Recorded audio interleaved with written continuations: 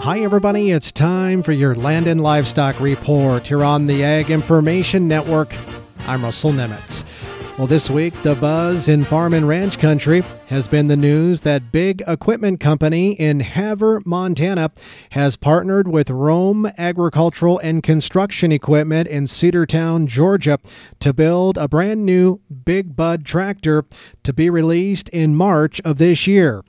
Big Equipment Company's Ron Harmon told me that one of their main objectives is to provide a tractor that has the components that can be repaired by farmers, general mechanics, or even dealerships without restrictions. We just felt that one of the issues out there in farm country is the inability to fix and repair your own equipment.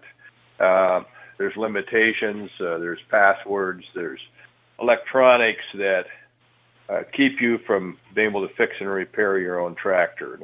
We felt it was time to come up with a Big Bud again with a fold-up cab and hood and removable powertrain components, standard components off the shelf that anybody can work on and repair. Andy says their new Big Bud tractors will house all Caterpillar drive components.